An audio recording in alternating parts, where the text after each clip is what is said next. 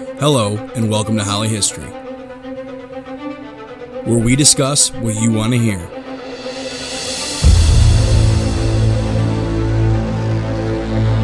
Bringing you the story and answering your questions.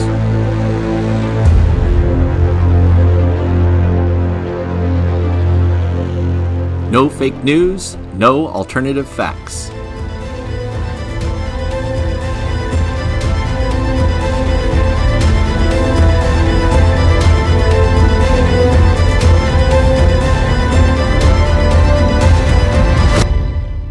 Just history all the time.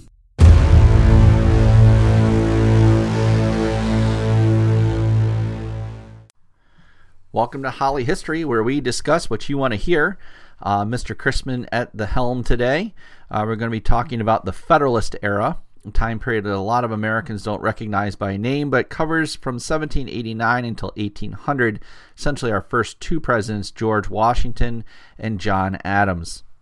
So I want to start off by saying, when George Washington is elected as president, unanimously, by the way, in 1789, and it wasn't a surprise that he won. Most Americans today assume that, the American Revolution was a very, very tough time, and the American Revolution was very difficult, but under George Washington's leadership, we won, and then everything was awesome and wonderful, kind of like the Lego movie. Everything is awesome, but not really. So Washington wins. John Adams becomes his vice president because, as the Constitution was originally written, whoever got the most number of electoral votes in the Electoral College became president. Whoever got the second most number of electoral votes in the Electoral College became vice president. And so when John Adams wins the second most number of electoral votes, he becomes vice president. To say that everything is not good or easy for Washington is putting it mildly. There are some major issues that Washington's going to face as president. And the very first issue he's going to face, and there's no way around it, is he's the first. He's the first president. He has no other example to go by. And he also has tremendous weight on his shoulders because he realizes that every future president will look to him as an example as to what to do during crisis and during times of where great leadership is needed. Another problem that Washington faces is that the country is $27 million in debt. Some of that is owed to Great Britain from when the colonies were part of Great Britain, but a substantial amount is owed to our biggest ally during the American Revolution, and that would be France. Another issue that Washington's facing is there's a huge conflict in his cabinet. Thomas Jefferson and Alexander Hamilton are not playing well together. Any of you who have seen the musical Hamilton will know exactly what I'm talking about, but I'm going to go through it for those folks who don't know the conflict between Hamilton and Jefferson very well. I'll start with Hamilton first. Hamilton's kind of an interesting guy. He serves in the Continental Army during the American Revolution. Hamilton believes that a strong national government is incredibly important, that the federal government should be strongest. He was a Federalist. He helped write some of the Federalist Papers. He believes that our nation's future lies in merchants and with cities and with trade with Great Britain. He felt that we were successful as colonies and colonists under British rule, and therefore we should continue to trade with Britain. He also felt that the Constitution was there as a framework to guide the government, but it didn't have to be read literally, meaning that there was an awful lot of wiggle room, according to Alexander Hamilton, in the ability to govern. And one of the easy examples of this is Hamilton wanted to create a national bank. If you read the Constitution, there's nothing in there specifically about the ability of the government to create a bank. Hamilton's reaction to that would be, well, it doesn't say that you can't create a national bank. So therefore, that would be what we call a loose interpretation of the Constitution. Jefferson is going to basically be the complete opposite of Alexander Hamilton in every way that you can think of.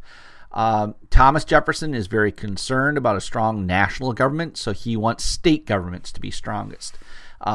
Jefferson does not want to be a country of large cities and manufacturing. He wants our country to be full of lots of small towns, and he believed that farmers were the backbone of the country.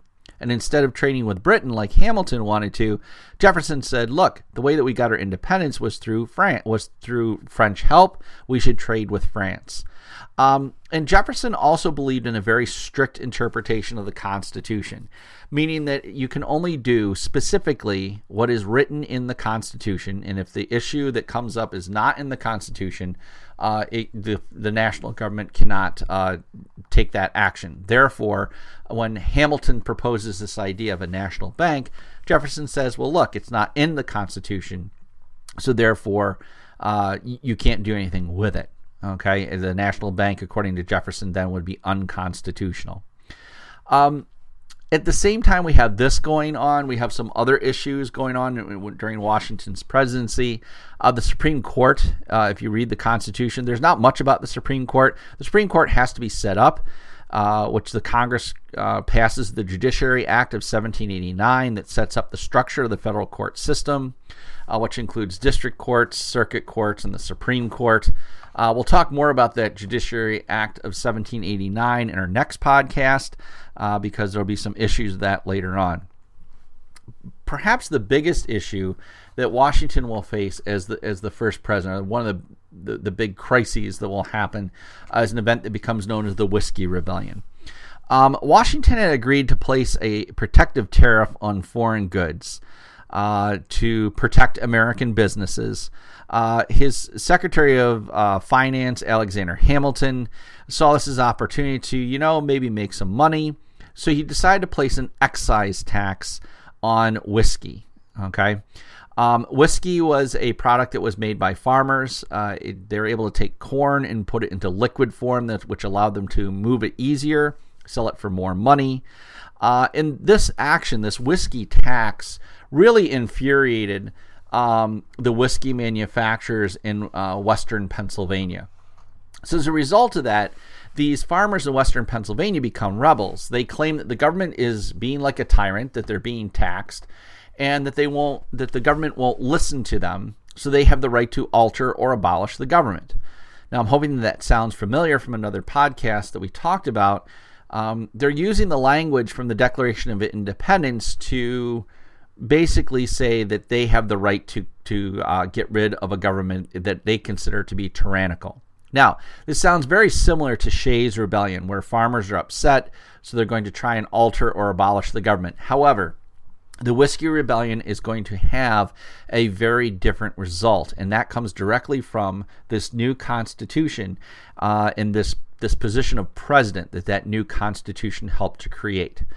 Washington takes very swift, stern, and decisive action to put down the rebellion. Washington puts together an army of 12,000 men, which is actually bigger than the Continental Army ever was during the American Revolution. And Washington becomes, I believe, the only president to personally lead an army to the battlefield. However, by the time Washington and the military get to western Pennsylvania, the insurrection is over. The farmers are basically saying, okay, we give. They cry uncle. Although there's not any killing in this rebellion, it does demonstrate the power of this federal government. It is more powerful than it had been during Shays' Rebellion. That this idea of a president, although potentially tyrannical, was needed, and that the federal government could use force but would not abuse it. Another issue that's going on out west besides this Whiskey Rebellion is that there's conflict with Native Americans. Once the American Revolution was over, American settlers began pouring into the Ohio River Valley, which had been prevented under British rule. And this, of course, is going to lead to conflict with Native Americans who were being encouraged to attack American settlers by the British government. So Washington will send in General Anthony Wayne. Now, Anthony Wayne's an interesting guy. He gains the nickname Mad Anthony Wayne, not because he's angry, but because he's a little unhinged, at least it seems like. He is one of those generals who will take no prisoners and will win battles at all costs. The Native Americans had created a loose alliance of tribes that historically had not played well together. but they found themselves with a common enemy in American settlers. It included the Shawnee, the Delaware, the Miami, the Ottawa, among other tribes. General Mad Anthony Wayne will defeat the Native Americans at the Battle of Fallen Timbers on August 20th of 1794, and the Native Americans will sign the Treaty of Greenville, which basically the Native Americans agreed to abandon the Ohio River Valley and opened it up for further settlement. This is going to be the first in a series of long and many examples of the United States government either making Native Americans give up their land or forcing Native Americans through other ways to give up their land to American settlers. And we'll talk more about that in the next couple of podcasts here. We do have some foreign issues going on during Washington's presidency, the same year that he is elected, 1789. The French get rid of their king. Many of the French viewed it like the American Revolution. This French Revolution, their goal was to establish a republic that was more responsive to what the people wanted. As a result of this French Revolution, France itself was attacked by a coalition of countries that all had kings. Great Britain, Spain, Prussia, Russia, and Austria. The goal was by these foreign countries was to come into France and put the French king back into power, or a French king back into power. The kings in those countries were concerned because if a revolution could happen in France, it could happen in their countries as well. So the question becomes, what does the U.S. do about this? Because the U.S. had promised to help France in the future. We had signed an alliance treaty with them. George Washington did not see the U.S. getting involved in this war. Many northern industries were trading with Great Britain. Southern plantations were trading with France. Our success as a country relied on that trade with the two sides that are fighting. And let's be honest, the American military at the time is not something that the rest of the world fears. And there was concern that we would get drawn into a war that really didn't involve us or have good outcomes for us either. So Washington's going to serve 2 terms, 8 years, and then he will not run for office again. And that's an example of a precedent or a tradition, an example, if you will, that he will set for other presidents. Every other president who had the opportunity to run for more than 2 terms followed Washington's example, except for one, Franklin Delano Roosevelt. Franklin Delano Roosevelt will actually be elected to 4 consecutive terms. He will die in the middle of his 4th term. But in 1951, they will actually add an amendment to the Constitution, the 22nd Amendment, to make sure that presidents cannot serve more than 2 elected terms. But up until then, everyone except for FDR had only run for 2 terms because they were following Washington's example. Washington also set a precedent by creating a cabinet, a group of advisors for him to lean on. Now, his cabinet originally was not very big. It only had 5 members, included people like the Secretary of State, Secretary of the Treasury, Attorney General. But every president since then has created a cabinet, including our current president, and the cabinet has grown quite a bit. I believe there's now 27 different departments, along with a number of other members that are considered part of the cabinet. A third example, or a third precedent that Washington created was that at the end of his term of office, he gave a farewell address. Washington, we consider to be one of these great presidents. He gives us a series of pieces of advice, which I always find interesting because although we think of Washington as being this great president, we really don't listen to his advice. In his farewell address, he warned us basically about 3 things. Number 1, he said, don't get involved in European affairs. The continent of Europe has been at war for many, many years. Countries don't like each other there. Don't get involved. We've been involved. Washington, second, said don't get involved in alliances, that you'll get drawn into wars that you don't want to fight. The United States is currently in over 20 alliances at this time. And last but not least, he said don't create political parties. They will do nothing but divide the nation, which I find ironic in the current political climate. Our 2 political parties certainly are dividing the nation right now, and it doesn't matter whether you're Democrat or Republican, but that's the way things are. So Washington will not run for a third term. So in the 1796 election, we end up with John Adams winning the electoral vote with 71 electoral votes, and Thomas Jefferson will come in second place with 68 electoral votes. Now, that's a bit of a problem because political parties have been formed by this point, and John Adams, the president, is a Federalist, and his vice president, Thomas Jefferson, is a Democratic Republican. So they are members of two different political parties, and they're supposed to be working together. That is obviously going to lead to some conflict. The war in Europe is raging, and the Americans are facing some big problems. The fact that the French government was kidnapping American sailors, and they're attacking American ships. So John Adams sent representatives to meet with the French government. The French foreign minister demanded a bribe just to talk with the Americans. He also wanted money for his government because they needed money to fight the war. John Adams was furious. The famous quote that he allegedly claimed was "millions for defense, but not 1 penny for tribute." Tribute is a form of a bribe. So the U.S. will enter what we call a quasi-war with France. There's no real declaration to this war, but the U.S. and the French Navy are keeping an eye on each other, and there are some attacks on each other. As a result of this concern about French involvement in the United States, John Adams and Congress, being led by the Federalists, will pass the Alien Sedition Acts because of concerns about French spies in the country.